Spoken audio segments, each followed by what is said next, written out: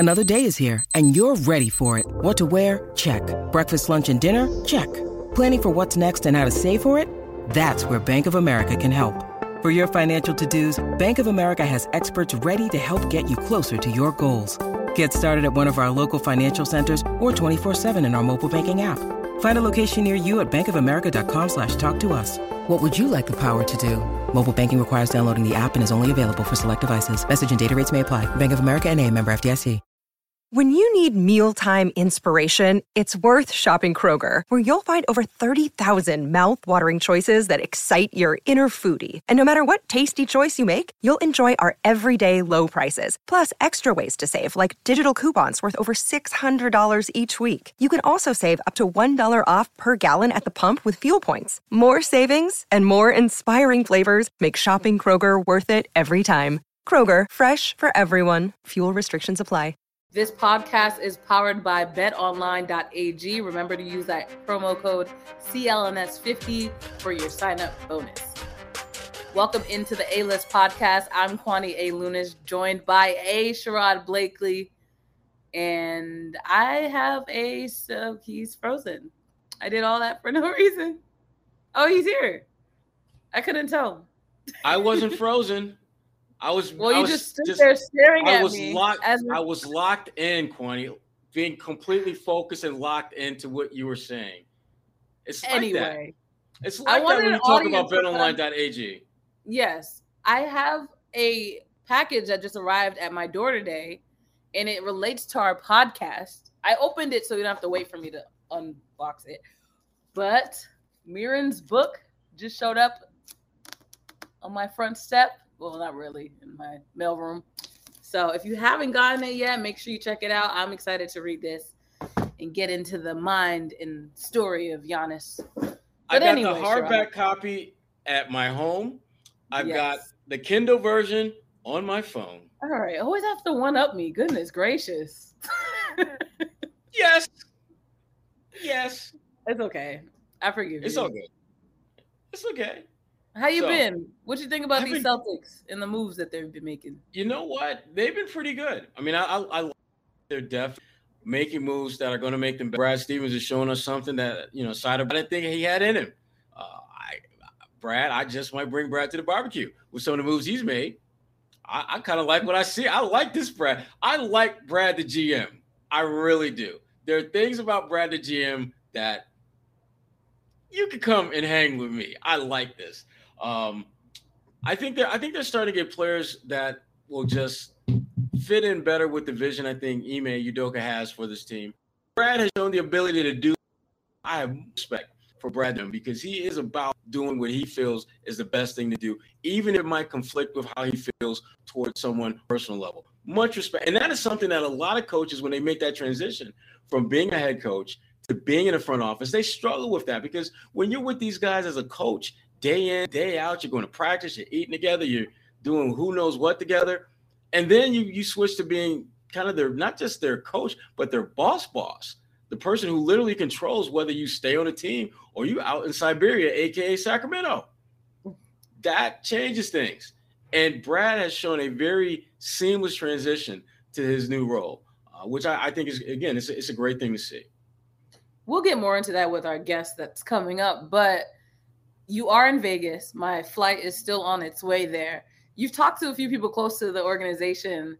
What have those conversations been like? And who did you talk to?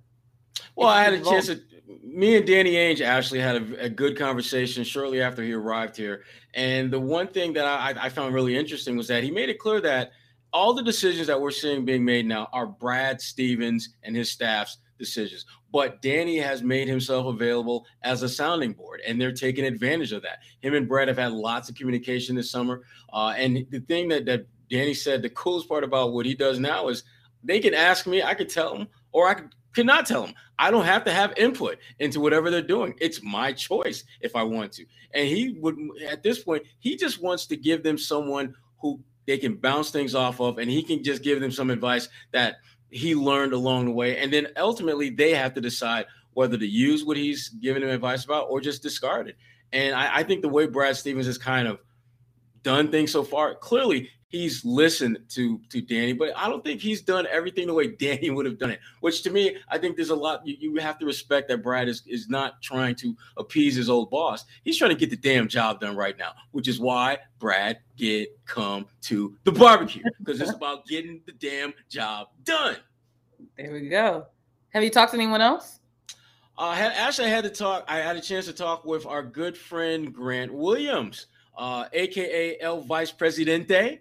Yeah, he recently elected to the NBA Players Association Executive Board, a board that consists of 9 members. Him and Jalen are the only 2 teammates that are on the board, so says a lot about their leadership. But the big thing that I wanted to find out about Grant, and I think it's the biggest question that Celtics fans were curious about, is why the hell aren't you playing on this damn summer league team? What's the deal? And he explained to me that basically at his exit meeting with Brad Stevens, he was given a choice. And Brad's basically, the way Grant explained it to me was there wasn't this pressing need for him to play because in his time in the Celtics, he's already played 123 games. So it wasn't as if he was hurt. And he said if he hadn't been hurt or he hadn't played as many games, then he probably would have been on the team and he probably would have wanted to play. But I played 123 games. I am not hurt. So there's not a whole lot for him to have gotten out of Summer League other than to make folks like me and Celtics fans appease that he is playing more games because we want to see him get better. I thought he had a very up and down season. Him and I, we talked about just his season in general and some of the things that he's looking to do and to become a more reliable scorer. And I think for him, that's a natural progression that he should want because when you have a Jason Tatum, you have a Jaylen Brown, you've got all these really dynamic offensive-minded players, teams are going to adjust their defense to try to limit them. That means guys like you, Grant, are going to be wide open or lightly guarded. So knocking down open shots, I think, is a big priority for him this offseason. Only time will tell if he can actually do that with the kind of consistency that I think he needs to, and the Celtics certainly need him to. There we go. You heard it straight from Grant via Sherrod. Why he's not playing Summer League. There you go. And that's what he told me. So up next, we have a special guest who writes for basketballnews.com. We'll bring him in now. He's got a fancy title now and everything. I heard. I got to ask him about that. He used to be one of my grinders, but now he's kind of like, how you doing up there, fella? Okay. We welcome in now our guest, Alex Kennedy of basketballnews.com. And like Sherrod gets excited about his title. Alex, what's your title at basketballnews.com? It is Chief Content Officer. And before Sherrod jumps in here, I did not make it up myself. I did not give it to myself. But yes, that is my title. When I saw that title, I thought, wow, Alex was one of the people. Look at him now. He's a Chief Content Officer. I felt so bad for about 90 seconds, and then I realized someone probably gave him that title. Yeah, that's exactly right. Sherrod's known me since I was literally like 16 years old. So we go way back here. So I can imagine why that sounds so strange to you. But it did seem weird when I first heard it too. I was in the past, I've been like senior writer, senior editor, managing editor, but to go to that sounds, way more important than I actually am. But yeah. What a level up. Love it. He's still one of my guys. I love Alex. And hopefully the Celtics fans will love one of their new guys, a guy by the name of Dennis Schröder. The German Rondo, as I recall him being referenced to many years ago. I could get behind that. So I've got my own feelings about it, but I'm just curious, Alex. I mean, you've been around the league for a really long time. You've seen Dennis play plenty of times. You've talked to people who know him. Why should Celtics fans feel good about this? I think for the Celtics, this is such a cheap deal, a bargain deal. If this deal had happened on the first day of free agency, if they had signed into a 1-year, $5.9 million deal, imagine the reaction that, people would have had around the league. Fans have been freaking out, praising Brad Stevens, saying this is an insane deal. His stock has been hurt because people, teams passed on him in free agency, and we saw him have to wait longer than pretty much all the notable guys, to sign a deal. So that's kind of why his stock's been hit a little bit. Everyone's making fun of him on Twitter, talking about him passing up all that money, $84 million. But that kind of we're forgetting this is a guy that was offered $84 million several months ago. So to get him at $5.9 million, for 1 year is pretty remarkable. So I think, for Schröder, I get it. He gets to sign a prove-it deal above the minimum on a playoff team, that where he should get a lot of attention. There's significant playing time there, so he's going to be able to go in, kind of show what he can do, and then he can try to hit free agency again next offseason and, sign a bigger deal. I think for the Celtics, it's really a low-risk, high-reward move. Even if he is horrible and this doesn't work out, at that contract and what he's shown over the last 2 years with the Lakers and Thunder, they could even just move him. So there's really no downside if you're the Celtics. I think if they had signed him to that second year with a player option, like had been rumored that he apparently wanted, you could start getting to, okay, well, they'd be hard capped. And now all of a sudden, he can come back for a second year and limit your flexibility a little bit. On a 1 year deal, I don't think there's really any downside for the Celtics. I think if he's able to contribute like he did in OKC as a sixth man and score a ton when he averaged, 19 points, or if he starts and, is more of a facilitator and like he did last year with the Lakers when he averaged 15, 6, and 3, I think that, that's huge for this team that, obviously was looking for some point guard help after moving on from Kemba Walker. So I think it makes a ton of sense for the Celtics. There's a ton of teams out there that would have loved to have him at this price, I think. Obviously, he didn't get the big bucks that he wanted, but to get him on such a bargain deal, I think it's a huge win for Brad Stevens and the Celtics. When rumors began to surface that this was something that the Celtics were interested in doing, my first thought was, come on, stop, people. There's no way that they can get this guy who clearly is in that high teens, low 20s, maybe even mid 20s as far as millions per year range. They don't have the money. It's like going to the dealership and saying, I want a Maybach, and you don't have enough money for a Mazda. It's not gonna get done. And yet, lo and behold, to me, this was very Danny Ainge-like as far as holding out.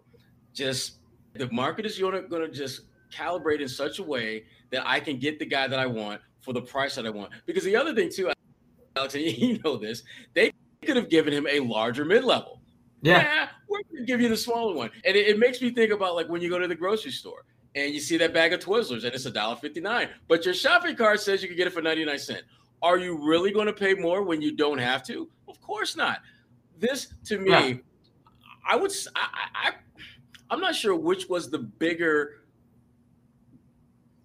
bang for your buck deal. This one or Oladipo going back to Miami? Because it's pretty close between the two.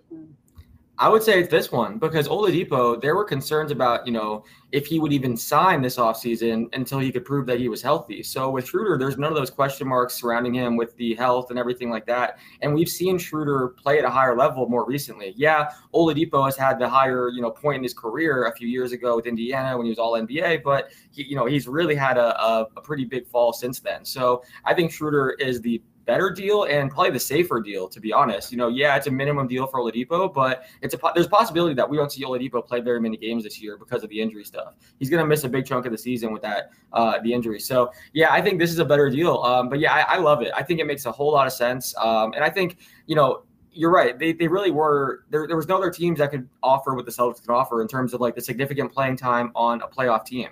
So there were teams out there that could have either given him more money, but maybe he wouldn't have been able to go, have a lot of exposure or go to the playoffs. Maybe, there were teams out there that maybe were better teams or were offering, the same amount of money, but they didn't have the same kind of playing time to offer. So I think the Celtics recognized, hey, we have the best situation for him. So we don't need to give him that second year and a player option. We don't need to give him the full mid-level and hard cap ourselves. We get to keep our cap flexibility. I think that's a big thing we've seen, Brad Stevens in this front office, they really value that flexibility going forward. So we've seen a lot of shorter deals and things there. So I think it makes a ton of sense. And I think for Schröder too, this is a good opportunity for him because he will get that significant playing time. And we've seen he's a guy that is not a great shooter. He's a 33% three-point shooter throughout his career. So the fact that he's surrounded by so many good shooters, I think will really help him too. That's going to benefit him a lot. So I just get why he chose Boston and why Boston was happy to sign him at that price. It seems like it could be a win-win for both sides. Yeah. Another person who just got a title change is Brad Stevens. He's now the GM, as you mentioned. What has been your impression on the moves that he's made so far for Boston?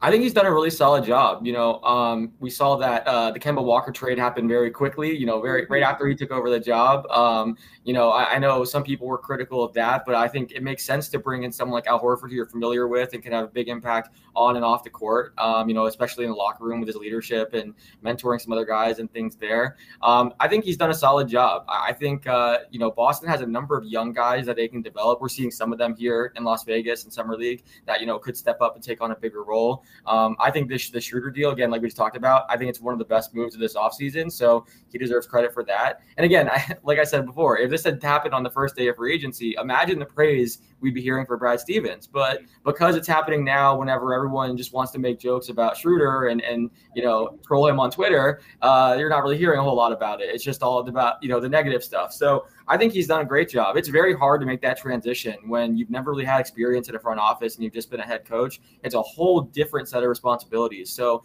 the fact that he's already doing a great job is pretty impressive. And he's only going to get better, the more experience he has. So I think it's a great start for him. Yeah, the big thing about Brad is it's the same way when you're a player. I mean, just figuring out your tempo, your pace, the rhythm that you have to play with in order to be effective. And I thought, he kind of threw us threw us off guard when within it seemed like, damn, seconds after getting the job, Kemba Walker was gone. It was like, damn, you used to like talk just glowingly effusively about your love. Like, really feel, Brad. And you just like, okay, Kemba, hey, damn, bye-bye. Well, wait, what? And I'm thinking, Brad really that cutthroat? And then you look at the Schröder deal, and you're thinking, there's no way in hell that Brad has any shot of making this happen. But it's okay, because it felt very much like so many other players where they've got their top 3 or 4 lists, and the Celtics on their top 3 or 4 lists. But we know damn well that the Celtics are going to always be second runner-up, third runner-up, or they're just not going to cut it. And yet, lo and behold, team after team fell off. Brad was in position to make something happen, and he pulled the trigger right time. And to me, that has been, I think, the most impressive thing about Brad so far is the moves are pretty good, but the timing of the moves is impressive. Like, if he would have really went in hard on Schröder earlier, it got done, because Schröder would have been like, look, I made $20 million. I'm the freaking German Rondo, and I'm 28 years old. You can't be coming out with me, please. I'm so much better. Later, wait, how much I offered again? Where the pin at? Where do I sign? Yeah. That, and to me, that's just, I as much as and easy as it is to troll, Schröder for basically pissing away $78 million, I would much rather talk about how Brad Stevens low-key just kind of trolled him as his people were putting out how, he should get more, da-da-da-da. And Brad's just like, we'll be right here when you're ready. Just say the word. Yeah. We'll be right here. And they got their. I'm glad you mentioned how cutthroat Brad is too, because I think that's that's something you have to be when you're in that role. And I think that's why we've seen a lot of other head coaches that have taken on like both titles at the same time have really struggled. There's executives around the league that I've talked to that have said that they don't want to get close to their players because they know they're going to have to turn around and trade them, and they have to make those hard business decisions. So if you're super close to your players and you have those strong relationships, sometimes that can kind of cloud your judgment with things. So I think the fact that we've seen, even though he did say, plenty of positive things about Kemba Walker, and I'm sure they had a good relationship, the fact that it didn't really stop him from making that move, and he was pretty cutthroat, I think that shows that, he can make the important decisions and can really thrive in that role. So I think that's impressive. And I think one thing that's good too is I'm glad Boston didn't try to give him both titles. We've seen that really hasn't worked, around the NBA. Because then it's so conflicting. I think when you're, running a front office, you need to have a long-term view of the organization. Whereas when you're a head coach, you're looking at how you win the next game and focus on every game. And you're willing to sacrifice the future to make sure you can win right now. So I think it allows Brad to kind of have that long-term view of things. I think he's also done an incredible job, with the coaching search. I think that is something that he deserves credit for. I was very curious, too, to see how someone as respected as Brad as a coach now runs a coaching search. We don't really get to see that very often, where a guy who basically, that this kind of thing doesn't happen, where a guy's picking his replacement as a head coach, weeks after the season ended, and he's now in the position where he's hiring the guy. It's so strange. But I think Ime Udoka, he's someone that's so respected, and I think that was just an incredible hire too. So I'm a big fan of what Brad has done so far. I'm curious for you guys, what's the perception around Celtics fans of how Brad's doing and what this front office has done this offseason? Well, to me, it's a typical Celtics roller coaster ride. When Brad first got the job, it was like, oh, okay, this is okay. But damn it, Danny left him nothing to work with. Danny. And Brad's like, okay. And so then he trades Kemba Walker, gets Al Horford. And that was I thought it was kind of mixed. I thought it was pretty even. And then free agency starts, then the draft comes around and they draft an 18-year-old kid from France. And people are like, it's 45th pick, no big deal. And then free agency starts. And everyone is making moves, and the Celtics aren't. And it's like, damn it, Brad, how can you da-da-da-da-da-da? So then they hated him. And then he pulls this little rabbit out and gets, the German bill for 5.9 pennies on the dollar. And now all of a sudden, we're ready to put a bust up in front of the TD Garden of Brad Stevens because he's just amazingly awesome now. So that's Celtics fandom in a nutshell right there. Here's the thing I will say about Brad, and we can move on from here, but I love the fact that Brad as a head coach never seemed to be flustered or frustrated or moving too slow. Brad as a GM is the same way. He's consistent, and to your point, Alex, his ability to separate the personal connections and feelings that he has for players from I got to get this done is impressive. Because I know of some coaches who were able to have enough success where they were then given the power to be the coach and GM.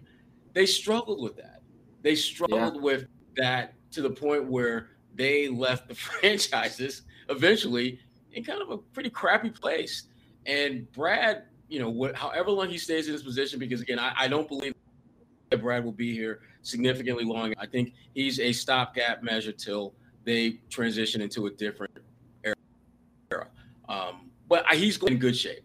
And I think the way that he's going about doing it is the way that you should do it. Hire a smart coach who has a gritty, grimy work ethic, strong work ethic, who has been around the league long enough.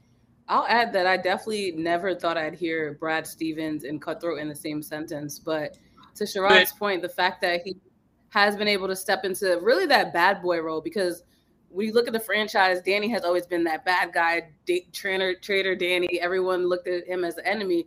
But Brad being so beloved by fans and now stepping into that role in a way which still doesn't really seem abrasive, considering that he is making these cutthroat moves. I think Celtics fans, from what I gather, are impressed with what he's done so far. So I am curious to see how long he can stay in their good graces until he makes a move that maybe they wouldn't necessarily like.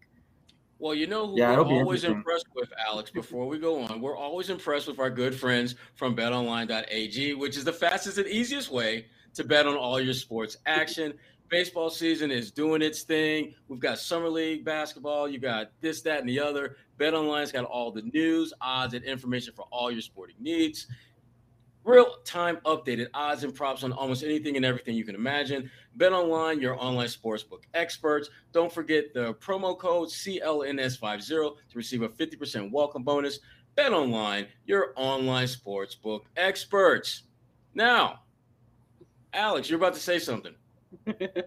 No, I was just agreeing with you guys. I think it makes sense. He's someone I trust his his talent evaluation. I think he's someone that I think does a good job of merging analytics and eye tests and things like that. So yeah, I think he's going to do a great job. And he's still so young too. He's someone that I think he's succeeded pretty much everywhere he's been when he kind of puts his mind to something and works on it. So yeah, I think his future is bright in this position.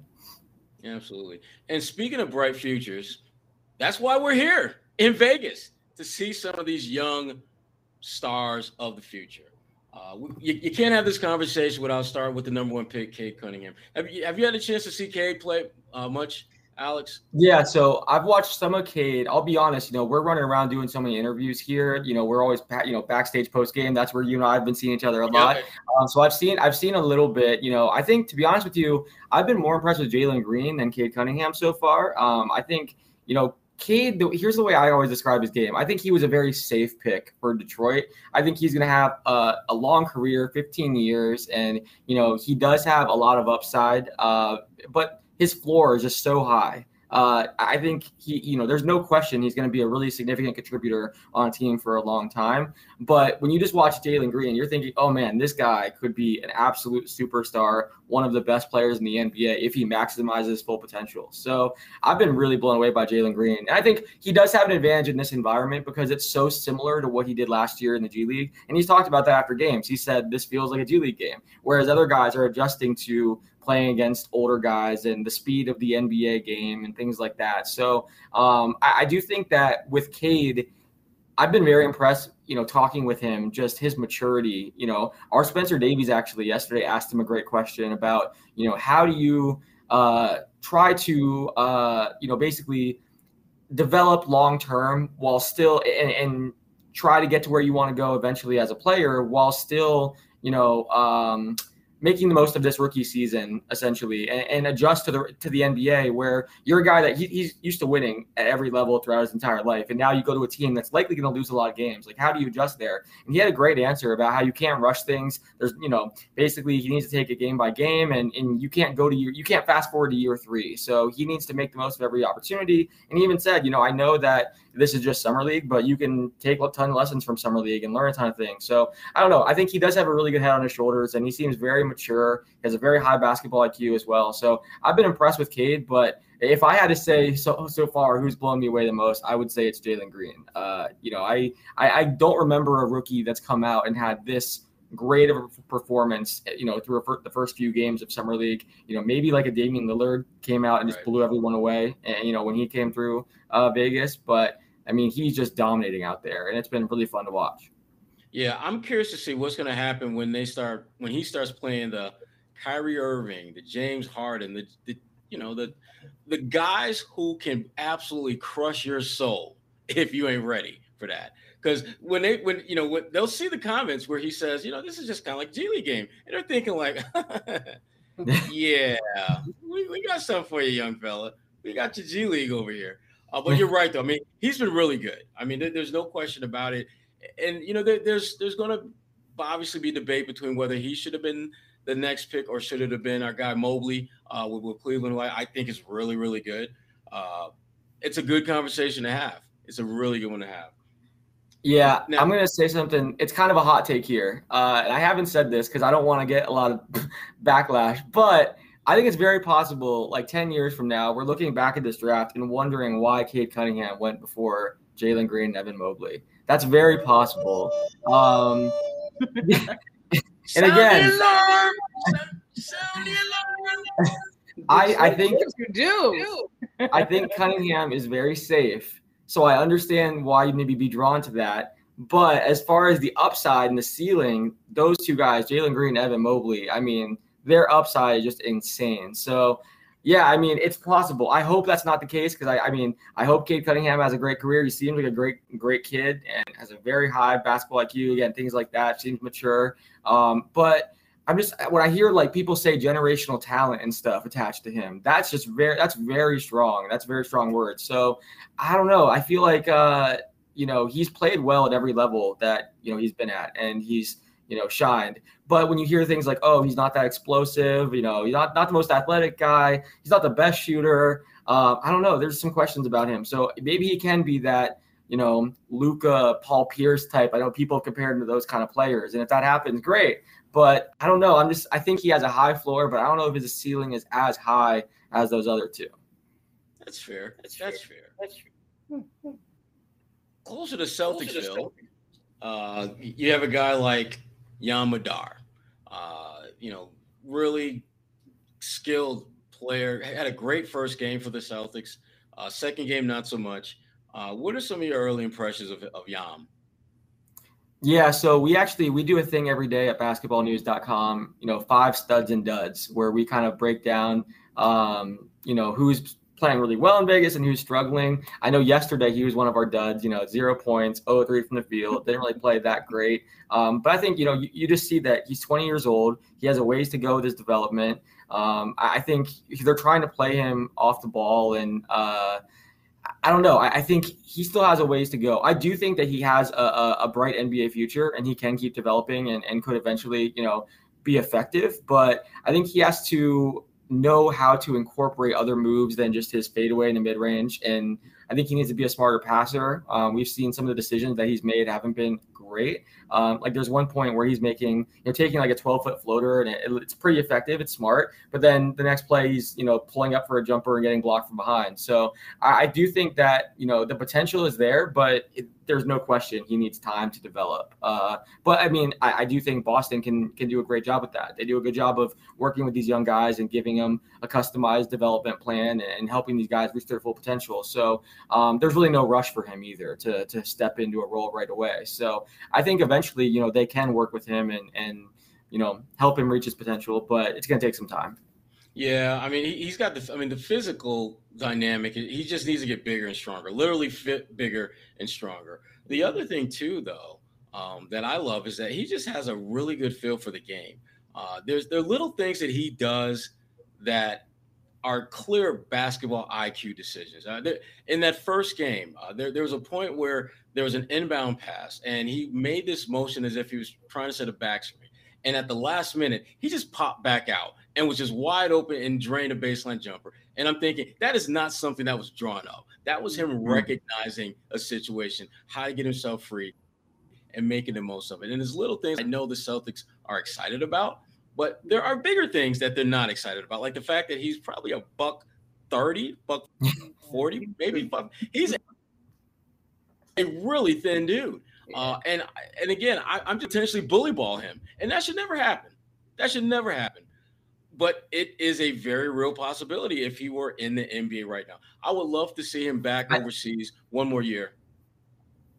Yeah, I think it's so hard that age though to like put weight on sometimes. Like yesterday, I think I told you, Sherrod, we were at a gym here in Vegas watching the Charlotte Hornets practice yesterday, and LaMelo Ball was practicing with him. And that guy is just so skinny. He's probably 180 pounds. Like they were doing some drills.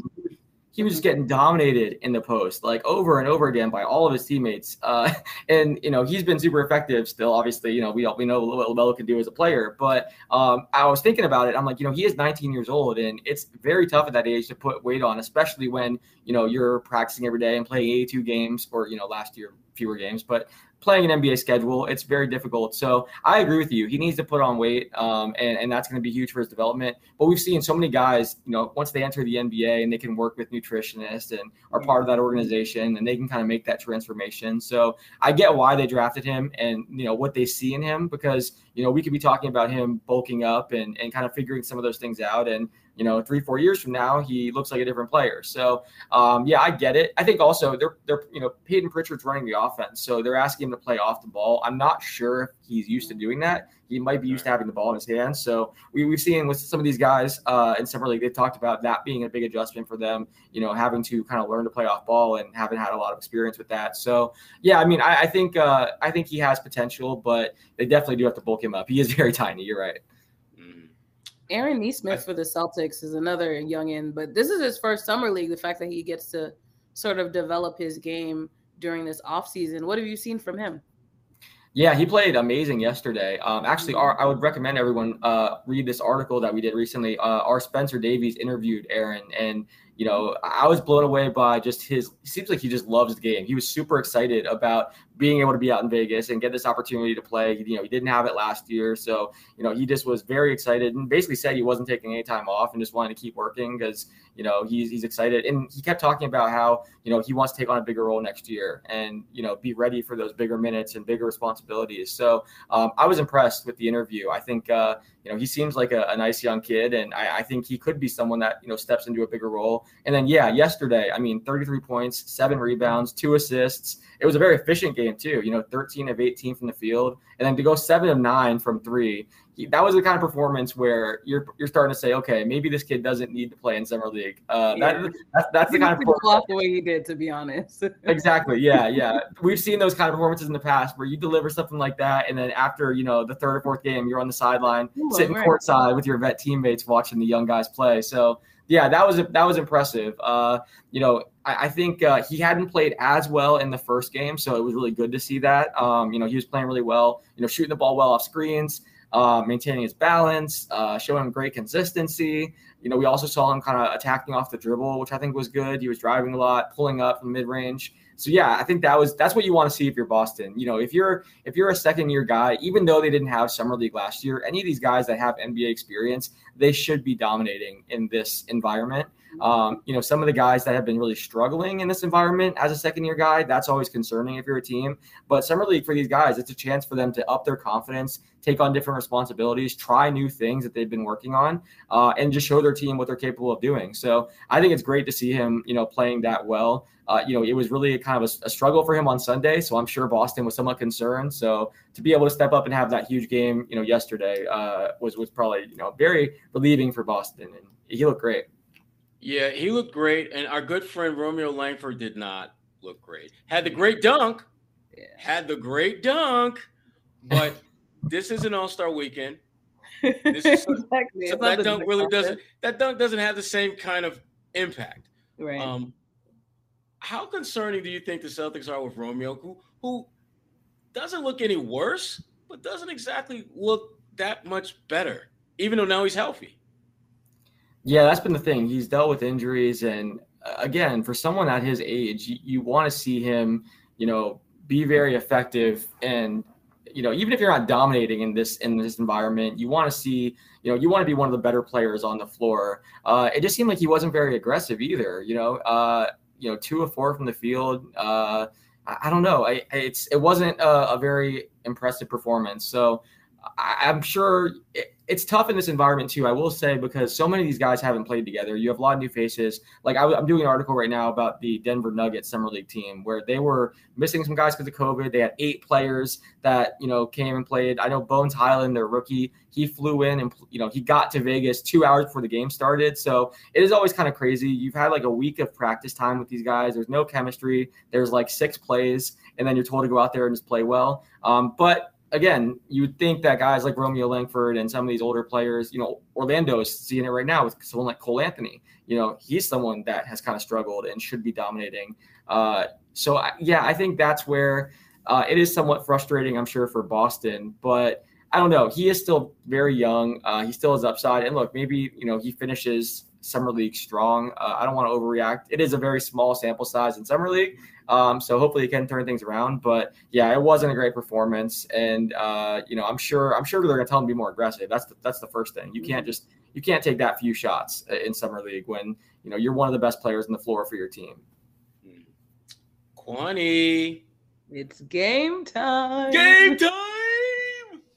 Did I tell you that there were games on this show? Yes, he did. I'm excited. I love it. He warned you. Good. So our first game is called Fill in the Lane. I'm going to give you a prompt and you fill in the blank for it. Okay. So here's your first prompt. Blank will be so much better in their second year in the NBA. Oh, man. I'm going to say RJ Hampton. I think he's someone that didn't get to play a whole lot in Denver last year, got traded to Orlando. I did an interview with him toward the end of the season once he was with the Magic, and I was very impressed with his maturity, and it's crazy. He said he was happy for Denver that they got someone like Aaron Gordon who could help them right away, and he was like praising Gordon's fit on the Nuggets, and just to hear a kid that age, basically say how happy he was for the team that traded him. I thought that was really cool, first of all. But then it was a win-win trade. He basically kept saying that now he gets a chance to play and show what he could do. He showed flashes at the end of last year with Orlando, and he's someone that is just a freak athlete. He's a great, great athlete, and he's getting better as a player. He's looked good here in Vegas, and I think he's kind of showcasing what he can do. I'm curious to see what Orlando does with their team because they have so many of these talented young guards with Cole Anthony, Jalen Suggs, RJ Hampton, Markelle Fultz. I really think we're going to see a lot of 3-guard lineups from Orlando. And that was something that I asked, Jamal Mosley about. And he said, it's a great question. We'll see. He didn't want to tip his hand too much, but it's seeming like that's what we're going to see from them. And, Hampton and Cole Anthony have kind of alluded to that as well. So, I'm excited. I think he's someone that played well when he was in New Zealand, prior to his rookie season in the NBA. And he showed flashes over there too. He's still super young, but I think with more playing time and the ball in his hands more, I think we can see him have a pretty big year. So he's not one of the top guys, but I think he's being forgotten a little bit from that rookie group. So I think he could actually break out this upcoming season. Okay. The opportunity's there. I'll say that. Okay. All right. Our second game is called Pick and Roll. I'm going to give you a few players and then a prompt, and then you pick one and tell us why you're rolling with them. So we have Ben Simmons, Damian Lillard, and Bradley Beal. Blank will be the first on the move because of what? Oof. Okay, I'm going to go Ben Simmons. Here's why. Actually, that's tough. Okay, yeah, I'll go Ben Simmons. Even better. I'll go Ben Simmons, but here's why it's tough. So I have heard that Daryl Morey doesn't want to trade Ben Simmons until he's absolutely sure that Damian Lillard isn't available, because he would be devastated if they traded Ben Simmons and then Dame Lillard requested a trade weeks later and he wasn't able to get in that mix. So, but I don't think that necessarily is coming right away. Dame, has talked about their struggles in free agency, the fact that they didn't add anyone. He basically just, said it's what happens. We're trying our best. He was focused on the Olympics. I do think eventually Dame will change teams.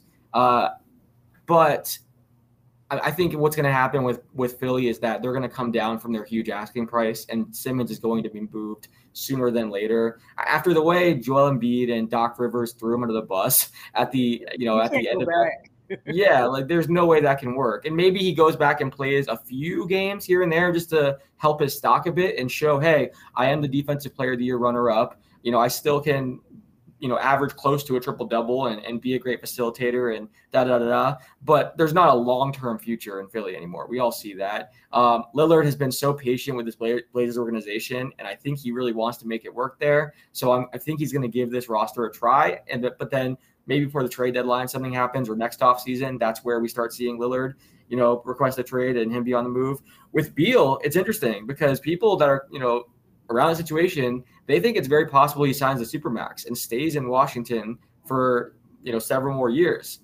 He's very close to Spencer Dinwiddie. They're good friends. They have talked about, how they believe they can recruit free agents to Washington together. So it would not surprise me. Everyone wants to steal Beal away from Washington. Yeah, all these executives that are circling like vultures that desperately want him to request out. I know a lot of fans are frustrated with Beal because they want him on their team and he's not requesting out. But it would not surprise me if Beal stays in Washington, not just this whole season, but for several more years after that on a Supermax extension. I think he's the least likely of that group to be traded in the near future. There we have it. Yeah. How would you rank that, Sherrod? For both of you, how would you guys? What would your list be? Ben, first one on the move. Since you have quoted sources, so I can't, refute your Bradley Beal one, but he would have been my pick because of the way him and Tatum have been, really close with each other, but also the subtweeting is what's getting to him. Him and Kamaya, they've been subtweeting so much that I'm just like, something's gonna happen. I don't know what it is. That's true. Well, and Beal's interesting because he can fit on literally every team in the NBA. That's true. If he was available, I mean, the offers that Washington's getting, I'm sure they're just ridiculous because they have so many teams entering that bidding war. It's just interesting to see the Dinwiddie thing helps. And they had a really good offseason. I think that's not being talked about very much. They had a good draft. They've added some really good players. They actually may have gotten better after that Westbrook trade, which is kind of crazy, but they added multiple rotation players, a couple starters, Spencer Dinwiddie. I think they could actually be a playoff team this year again, and they may have gotten better, which is pretty crazy to think about. Usually that Westbrook deal, we heard about how it was untradeable and all that, and they got a pretty good return for it. Yeah, and they were ravaged by injuries last year, and so and the COVID outbreak. Exactly. Yep. Yeah. So who would your breakout second-year player be? Aaron Nesmith, without question. And to me, it's about him just getting more reps, showing what he can do. To me, he's like Chris Middleton 2.0. Not a coincidence they went to the same high school. And one of our guests on the A-List podcast, Jerry Stackhouse, said he was going to be an all-star in 5 years. And I've been around Jerry Stackhouse for about too long to go into. Jerry does not lie. He knows his stuff. He knows his stuff. So if he says he's going to be an all-star in 5 years, then damn it, I'm going to invest in that stock right now. Put my chips in right now. All in. All in on Your Aaron answer is going to be more popular with Celtics fans than my answer. But I like that one. That was good. He's playing to the I agree too. Oh, goodness. Wow. This has been fun. Yeah. Thank you guys Vegas for having Wi-Fi and everything. This has been fun. We got the CCO of basketballnews.com. Like, who would have imagined? Our little podcast. I'll be back in 3 years when I just have some random title as a writer somewhere when I'm fired at Basketball News, and I'll be begging you guys to have me on. Don't worry, I'll be back. I'll be back as a writer sometime soon. Oh, stop it! Oh goodness! I appreciate you guys having me though. Thank you so much. This was fun. This was great. This was great. Alex Kennedy, CCO of basketballnews.com. Lots of really good writers in there, great podcasters. Shout out to my boy, Mr. James Posey, who's part of the basketballnews.com family. Also my boy Etan from Syracuse, another part of the podcasting. Right, I think he writes for you guys as well. Yeah, he writes for us, and he writes every week, and he has a podcast with us. We also do these live watch parties where we all watch a game together. He's always on those, so he's been amazing. Him and Posey both. We also have Kenya Martin, Rex Chapman. It's been a lot of fun. It's been great. Yeah, so absolutely check out basketballnews.com. Lots of great content, written, podcasts, and otherwise on there. And again, Alex, thanks for your time, man. I appreciate you coming on, man. This was great. Yeah, anytime. Thanks, guys. Appreciate it. Right. I'll see you, buddy. Take care. My man, Alex Kennedy from basketballnews.com. Great stuff. Great stuff. Good stuff on the Celtics. Good stuff on the NBA in general. But just for you, Kwani, I mean, what jumped out to you about our conversation? Everything. I mean, the conversation was so good, but really having that analysis, I know you're also in Vegas, but the perspective of specifically the Celtics players that are in Vegas right now, having someone with a more outside lens, not that you're biased, but really just speak to what this team looks like in the summer league, but also the moves that Brad Stevens has made. And again, another outsider just giving more perspective on what the rest of the NBA world thinks about it. I think Celtics fans that are listening would be very encouraged to hear that not only is Brad looking at the future, but the future so far is looking a little bright when it comes to the players as well. Yeah, I thought that, for me, that was the best part of the conversation, just really looking at Brad and what he's done and just how that's perceived from someone other than folks who deal with Brad on a regular basis. That perspective is very important because it gives you a sense of not only perspectives outside of Boston, but in a more grander sense, perspectives of other teams and how they look at the Celtics. I know I've talked to a couple of folks who have been impressed with what Brad has been able to do in a relatively short period of time. And the one thing that one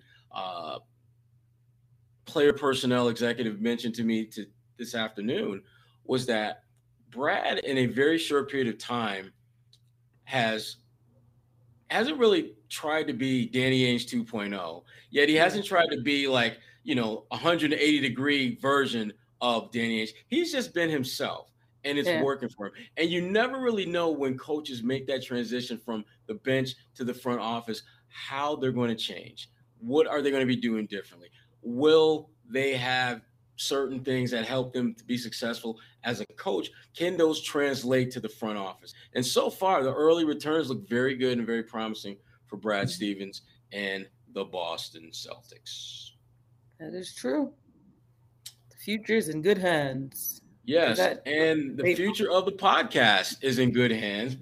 Another shout out to our folks at betonline.ag. Don't forget to subscribe, like, and leave Kwani and me what we crave every day. 5 stars. 5 stars. That's what we want. Yes. English podcast, that's what we want. So again, another shout out to betonline.ag for their continued support. Shout out to our guy, Alex Kennedy, who was really amazingly awesome on the podcast this week. And we'll be back next week with more goods on the NBA, on the Celtics, and all that, and then some. For Kwani A. Lunis, A. Shrop Blakely, the A-List Podcast, we are out.